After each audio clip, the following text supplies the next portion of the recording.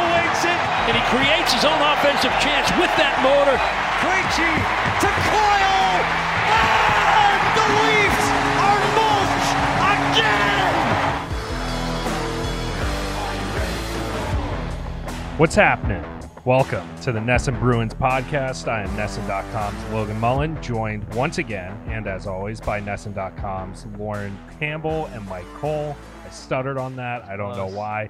We were just talking about how we're all fatigued right now, but we're going to push through, right? It's like the second game of a back-to-back. Guys, how's it going? Splendid. It's going awesome. I am just in such a good mood today. Well, I will say, Mike, for the first time, I think this season, we have you before the spread.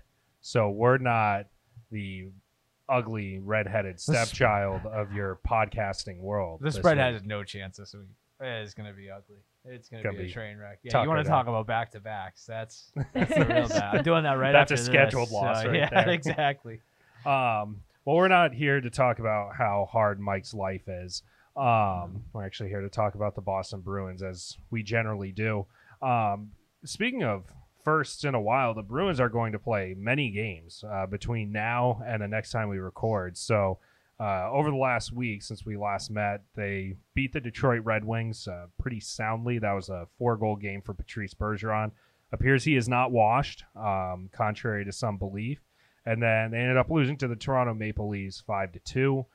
Tonight, we are recording this on Tuesday. Tonight, they're playing the Ottawa Senators, a nice team, if you ask me. Still a little ways off, but a team that is a lot of fun to watch, followed by the Edmonton Oilers on Thursday, and then a back-to-back this weekend with the New Jersey Devils and Montreal Canadiens.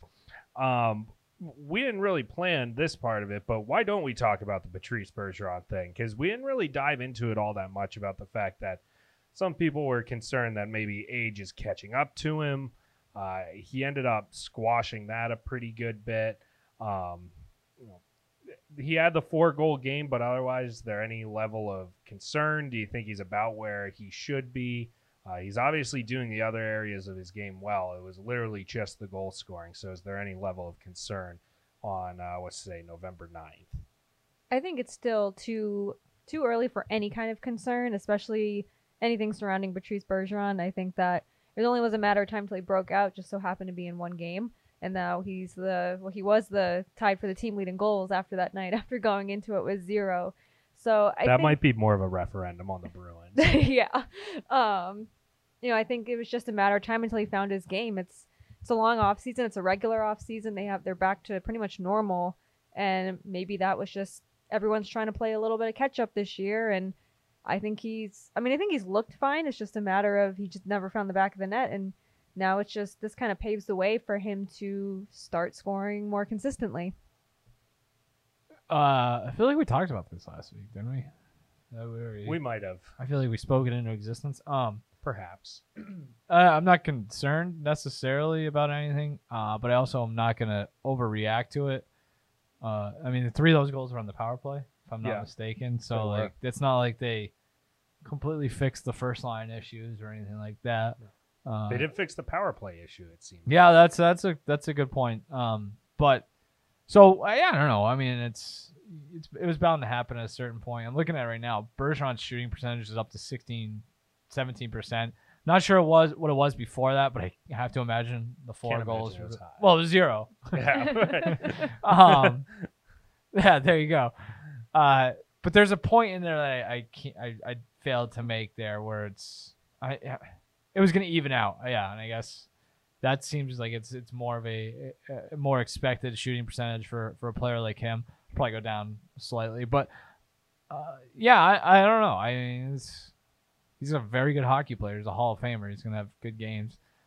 That's a step in the right direction. I'm trying to remember Saturday night how good that line looked. I think it was okay. So, yeah, encouraging. It wasn't, I think we talked about this last week. I think you're not going to hold them down forever. And like 24 hours later, he scored 4 goals. So, yeah, it was absurd how much space he was getting on the power play. Like the fact that he was still basically by himself in the slot on the second and third goals was very poor form by the Detroit Red Wings. Red Wings said that too, right? Yeah, they did.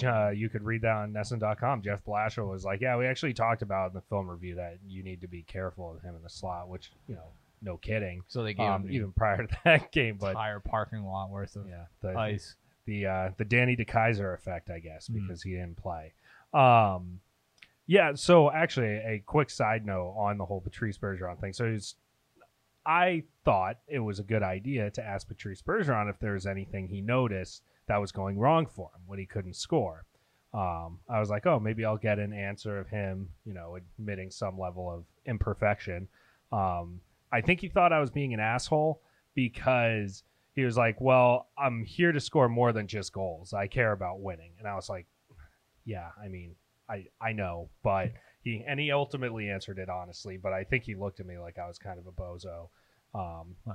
Yeah, right, if the shoe fits. NESN.com's bad guy, Logan Mullen. Yeah, I was gonna say, just always trying to stir stuff up. I was trying to be insightful. I wasn't trying to goad him into anything stupid, but can you imagine how profound of an answer that could probably be if it's like, no, when you had a week to just go and look at film and figure out something wrong with your game, a Hall of Famer, like, what do you find? And maybe I didn't articulate the question well enough. Clearly. Um, So I think it's a good instinct on your part to ask that question. My guess is he doesn't know how to answer that or properly explain it because I don't think he does anything differently ever. That's probably true. And he just expects that it's going to... Well, I tried to give him that out because I said, were you noticing anything on film or was it just bad luck? And he basically was like, well, the last 3 games we weren't that great. And then before that, like, we were creating good chances. We just weren't scoring. So I don't know. I'm not losing sleep over it. So but basically, it's them, not me kind of answer. Maybe. Noted me first player, Patrice Bergeron. I just can't believe that you... Jesus. What? So just piss off Patrice Bergeron. I don't think feels I like- pissed him off. He just looked like he didn't really know what to say. And then... Feels like a bad question. Yeah, so who knows? It's been a while. I haven't... Well, actually, no. I was... we had the Zooms, but I haven't been pinned in up person against in the a while. wall. Yeah. Cornering him with your invasive line of questioning. Yeah, exactly. I was trying to get him to rip on Pasternak. Gotcha Marchand. moment. Yeah. You know me, NESN's gotcha journalist. All right, so enough about me. God,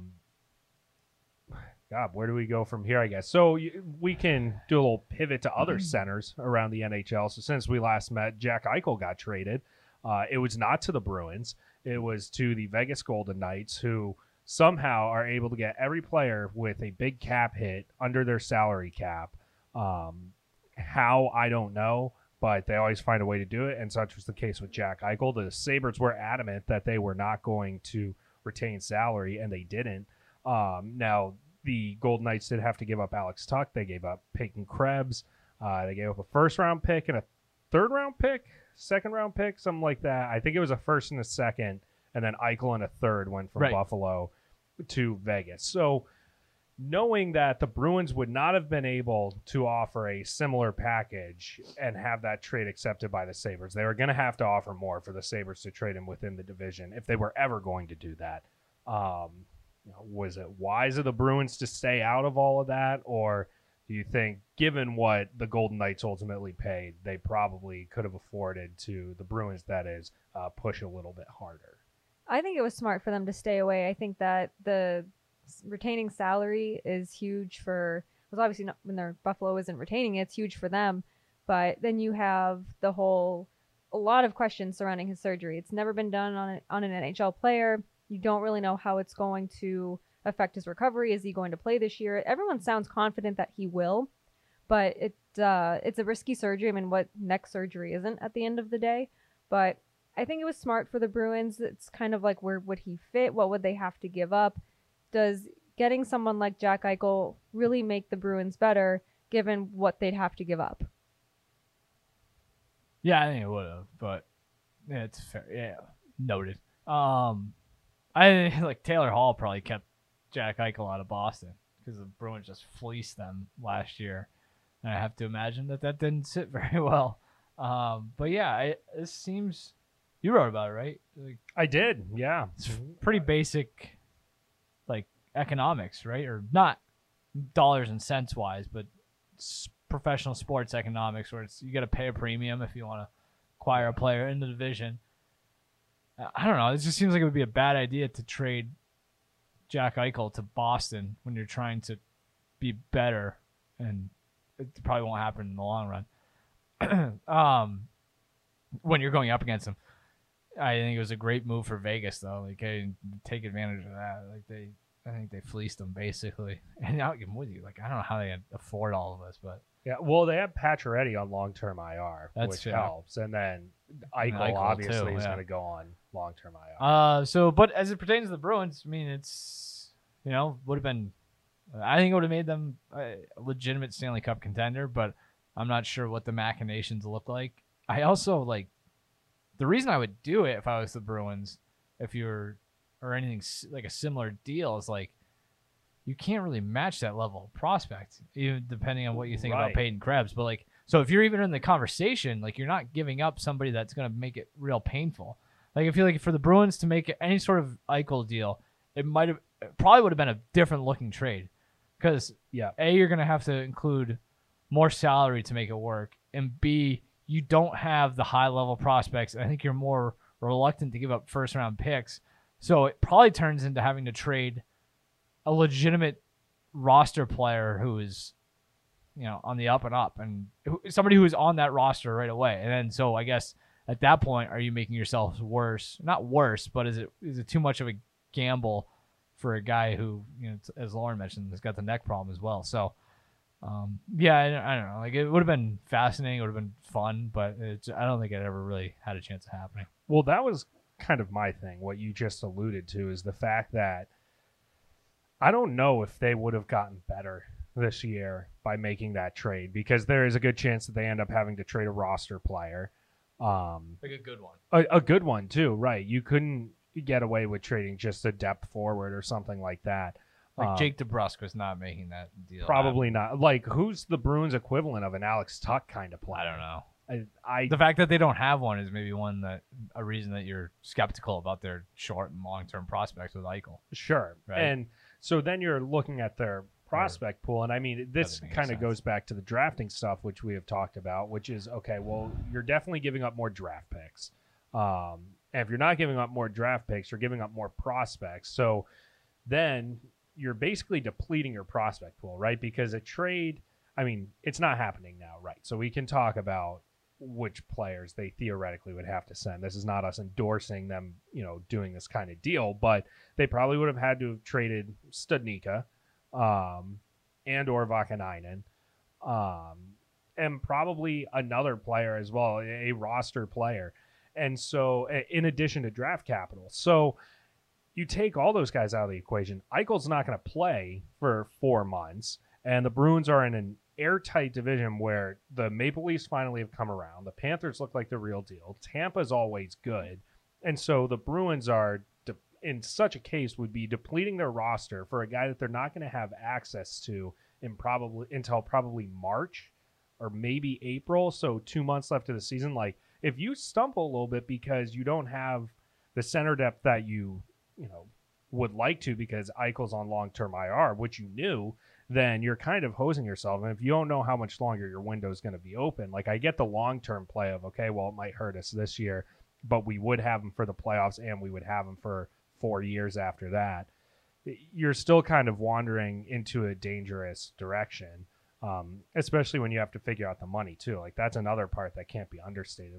Tuck was a good player, but he also had, I think he was making $5 million or something like that. The Bruins don't really have a $5 million player that they easily could part with to get the money to work on that deal. So it was going to be a delicate dance.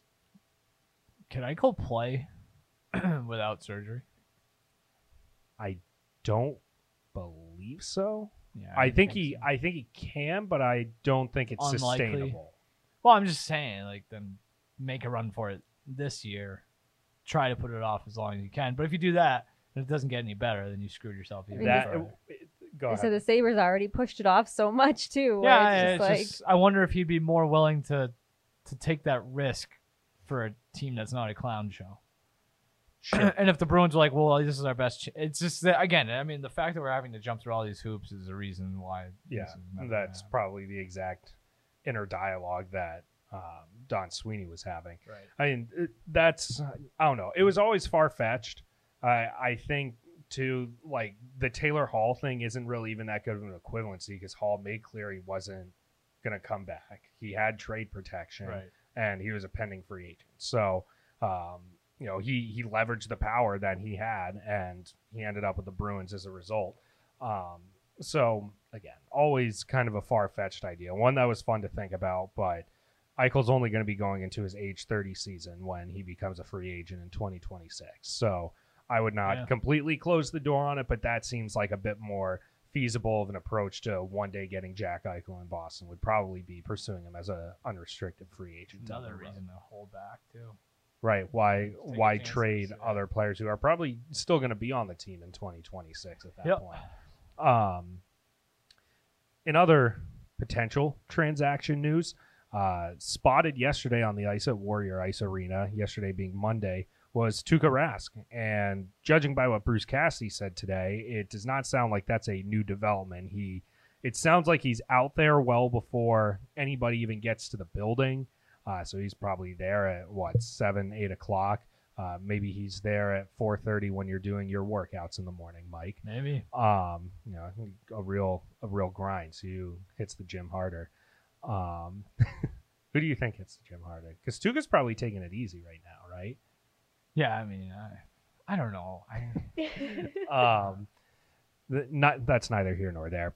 I work out harder than the professional athlete. Yeah, Yes, there we go. There we go. All right. That's what you wanted. That's what I wanted.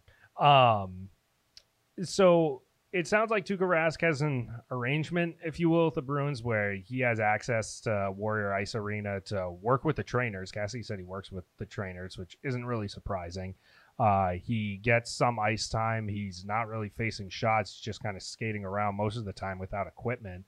And then occasionally there's some, when the present Bruins are entering the building, Rask is usually leaving.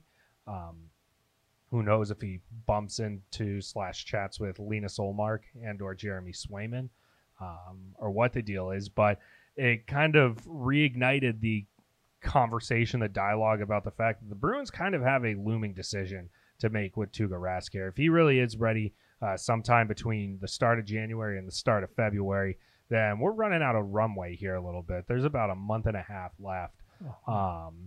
And so at this juncture, I mean, for one, do you read anything into the fact that he's at least on the ice? And where do you stand at this point on the possibility of bringing him back, both in terms of how rational it would be and how much you would like or not like to see that?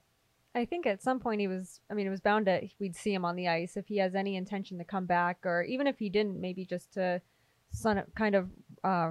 ramp up his rehab, get back on the ice, loosen up his hips a little. And, if they have an agreement, it's really no surprise there. He lives local. He's here year round, and he needs to, do other things instead of just go to physical therapy every day, which I'm assuming is what he's doing. But, I think that looking through the first, 9-10 games, goaltending's not a huge issue. There are, bigger areas that the Bruins really need to address. But I think that, right now you can't really lean one way or another. At least I can't. But, they are running out of time, like you said, Logan. There's a month and a half left before they probably have to make some sort of decision regarding Rask. But I think we'll be able to see more of that through the month of November and December, especially with the Bruins actually playing kind of a real schedule now. He's wearing pads yesterday. He was wearing pads. I don't know if Cassidy knew that. I know, it's weird. Like, he was wearing pads. Unless he really bulked up. Yeah, no, during all the idle time. I was just watching the video from Joe Giza at WBZ. He's wearing pads, big old smile on the face, gloves, had his mask on, sticks around too. So, that's a pretty interesting development, I guess. If he was going to come back, which was it felt like around a 50-50 proposition, like he was going to have to skate at some point. It's a clear indication that he's actually going to do this or try to do this, which is slightly surprising to me. I thought he was going to enjoy retired life, which seems sick. Retired life at 33. Yeah, 34. Awesome with mountains of money. I thought he would have just been like, "This is cool. I'd rather I'm all right with playing golf every day." I guess he did that anyway. Probably still get away with that. It's life of a professional athlete. But I was like, "Oh, all right. I guess this is." He's at least open to the idea of coming back. I don't think he's out there like trying to get around having to register for like free skate or something at Warrior. So, in terms of like the actual impact on the Bruins, I think it's interesting. I think Lauren kind of hit on a point that I hadn't really considered until now, especially starting to look at the schedule and all the schedule talk that we've been doing. Is they got a buttload of games in January and a whole bunch in March. And you've got the Olympic. Well, is he getting ready for the Olympics? Yeah. Is that maybe his swan song playing for Finland in the Olympics? I don't know. But Pecorine retired too. So yeah, that's true. A lot of minutes to go around down the stretch. That maybe actually having three goalies, one who seems pretty amenable to not being the number one guy in Rask, maybe that's pretty beneficial. And then again, that if they get into the playoffs, it's a much different discussion. But I think for now, I think it makes sense to be open to it. Yeah, well, have you seen anything from Swayman and Olmark that makes you think like they should definitely close the door on having Tuukka Rask back? For me, that's a no. Your better goalie right now has been Swayman, and that's going to be a really fun conversation to have one day when Swayman's the one that gets sent down because Olmark isn't waivers exempt. You look like you have something to say. Do you think they would send him down? So here's what I think would happen is they could do what they usually do with whoever their best young forward or defenseman is, like what they're kind of doing now with Studnicka, which is during the off days, he still practices with the team, but there's a paper transaction to send him down to Providence. He never reports to Providence, and they still roll with, who is it, John Gillies now, and Callum Booth and Kyle Kaiser, or whoever's rotating through there. Maybe get him a game here or there, but he mostly stays. But then, but maybe you have a 3-goalie rotation, so it doesn't make sense to play it down there either. Well, right. The overarching point is that I think there is a path to Jeremy Swayman technically being with Providence, but staying with Boston and being able to continue to practice with the Bruins, and you call them up when you want to play them. Now, I don't know what other kind of transactions you're doing because the Bruins only have so many waivers exempt players. Like, are you really going to subject Carson Kuhlman to waivers so that you can play Linus Olmark in a random February game? But there is a way to make it work. I don't think it'll take a ton of money. I was also in the camp that, there's a real possibility he might get through some of the rehab and just be like, you know what, this isn't worth it. The fact that he's at the point now where he can at least get on skates, it's pretty fascinating to me. Now, if he's not taking shots yet, or at least a lot of shots, that's a little curious to me because that's when he's really going to be testing the hip, is when he's having to flare his pads out and stuff like that. So that's when he'll probably be tested a little bit more. But the fact that he's at least at a point where he's willing to give it a shot and get back on the ice is interesting to me. So I don't think it's going to be as complicated as people seem to think it is to make that rotation work. But, if they ever have to clear a roster space, I would bet your bottom dollar that it's going to be Swayman going down and not Olmark, regardless of, unless Swayman turns into, Martin Brodeur over the next month and a half, it's going to be him that goes down. So, I would say if we do this quick roundtable style, would everybody be in favor of making the Rask thing work? What's the level? Let me frame it this way. What is the level of belief that you have? 1 to 10 on Rask being back. 10 being like ironclad, he's back, he's coming back. 1 being like there's no shot he's ever playing again. I'm going like 7.5. I think that Don Sweeney, Bruce Cassidy, Cam Neely, they've all made it very clear that the door is open. Rask has made it very clear that this is the only team he wants to play for. So it really comes down to, this is Rask's decision at the end of the day. But if he wants to come back, I think the Bruins will make it work. So I'm giving it about 75% chance, 7.5 out of 10. 50-50 still. Give it a 5. To your point, Logan, until he moves laterally and faces shots, it's impossible to say. And the hip and that entire section of the body is pretty pivotal to playing goalie in the NHL. It is.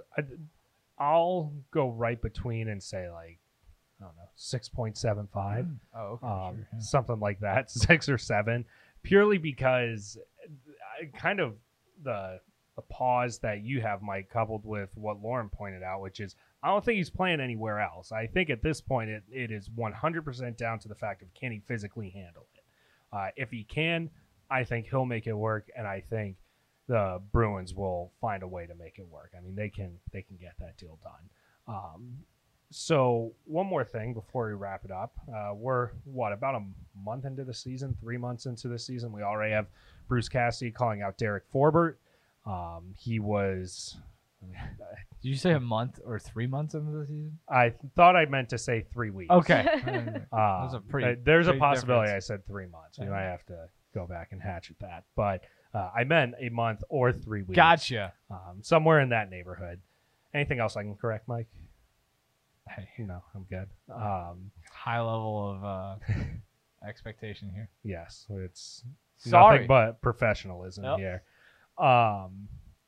So Derek Forbort gets kind of, I don't know, reamed is probably too strong, but Bruce Cassidy was visibly displeased with, in particular, a play where I hate to laugh, but Mitch Marner goes charging into the offensive zone and goes to the corner, and John Tavares throws a puck towards the corner, and Forbort gets a stick on it, but he had one hand on it, so all he did was literally poke it directly to Marner, who then found a wide open Austin Matthews and scored. It was probably the ugliest defensive display we've seen this season. I mean, looked kind of like the New York Rangers on Friday against Connor McDavid, but he called him out and basically said, like, he's here to be a little bit tougher, and, you can't be playing with one hand on your stick. Of course, now he's back up again on the top pairing with Charlie McAvoy, but what kind of point are we at now with Derek Forbort where, he's been here long enough to where you should know what you have in him and you should be able to define a role for him? Yeah, I mean, I think that, I'm not really concerned that Cassidy's calling out any players. He's always done that, but I think that, and we talked about this before, like, where does he really fit in this lineup? And I think it becomes a bigger question because now he looks awful on the ice sometimes. I don't know if he looks lost, if he looks sloppy. I don't really know what to call it, but it's a little bit concerning because he's a big body. He was brought in to be that kind of big presence, and he's letting Mitch Marner score on him like it's nothing. So I think at the end of the day, they really need to stick with either he's going to play with McAvoy or they're going to send him somewhere else on the defense pairings and stick with it, because I don't think it helps that he's just kind of shuffled around a little bit there. Yeah. I think it's probably better to get called out than to get benched. Probably. It's still so early. I mean, it's been 9 games. That's true. It really hasn't been that. He's looked good at times too. Like that San Jose game, he was good. So, yeah, it's interesting though. I'm more interested, as I usually am, from a philosophical point of view. Is I think it's interesting that Cassidy already feels like he can call out a guy That's a good point. who is recently signed and feels comfortable he's not going to lose him, which makes me think that he's already keyed into the manner in which he can motivate a guy like Forbort, and that's kind of where he's going with this. At least I think if you're a Bruins fan, that's what you have to kind of hope it is. The fact that if he's just throwing caution to the wind and just says, screw it, I'm going to light this guy up in early November, that probably isn't good. I think it's more of the former, where this is more of a motivational tactic than anything else. Yeah, Forbort's played for some tough coaches too. I mean, last year alone, he was with Paul Maurice, so he's probably used to that kind of stuff. It does start to sort of open up the dialogue about the whole chicken or the egg thing, where he's played with Drew Doughty and Neil Pionk and all these guys that are legitimate top pairing defensemen. And is it a matter of, well, he does a good job of supplementing those guys, or is it those guys are just so good they offset any sort of way that he might bring them down? I'm at the point now where I think you probably just have to put him on the third pairing. I think Grzelcyk and McAvoy is too good. I will say, on the flip side, it looked like, I don't know how intentional this was or if it was just situational, but in the Red Wings game, he was kind of cycling them through, especially in the first period. He was splitting Grzelcyk and Forbort with McAvoy. I think all told, Grzelcyk only had like 4 or 5 minutes of ice time with McAvoy, and then Forbort had like 9 at 5-on-5, something like that.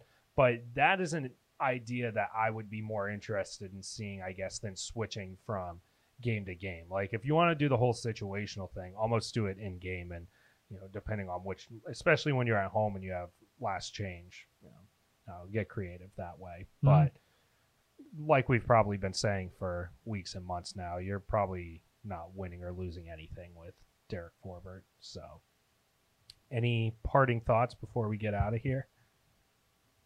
Nope. Got nothing. Love that.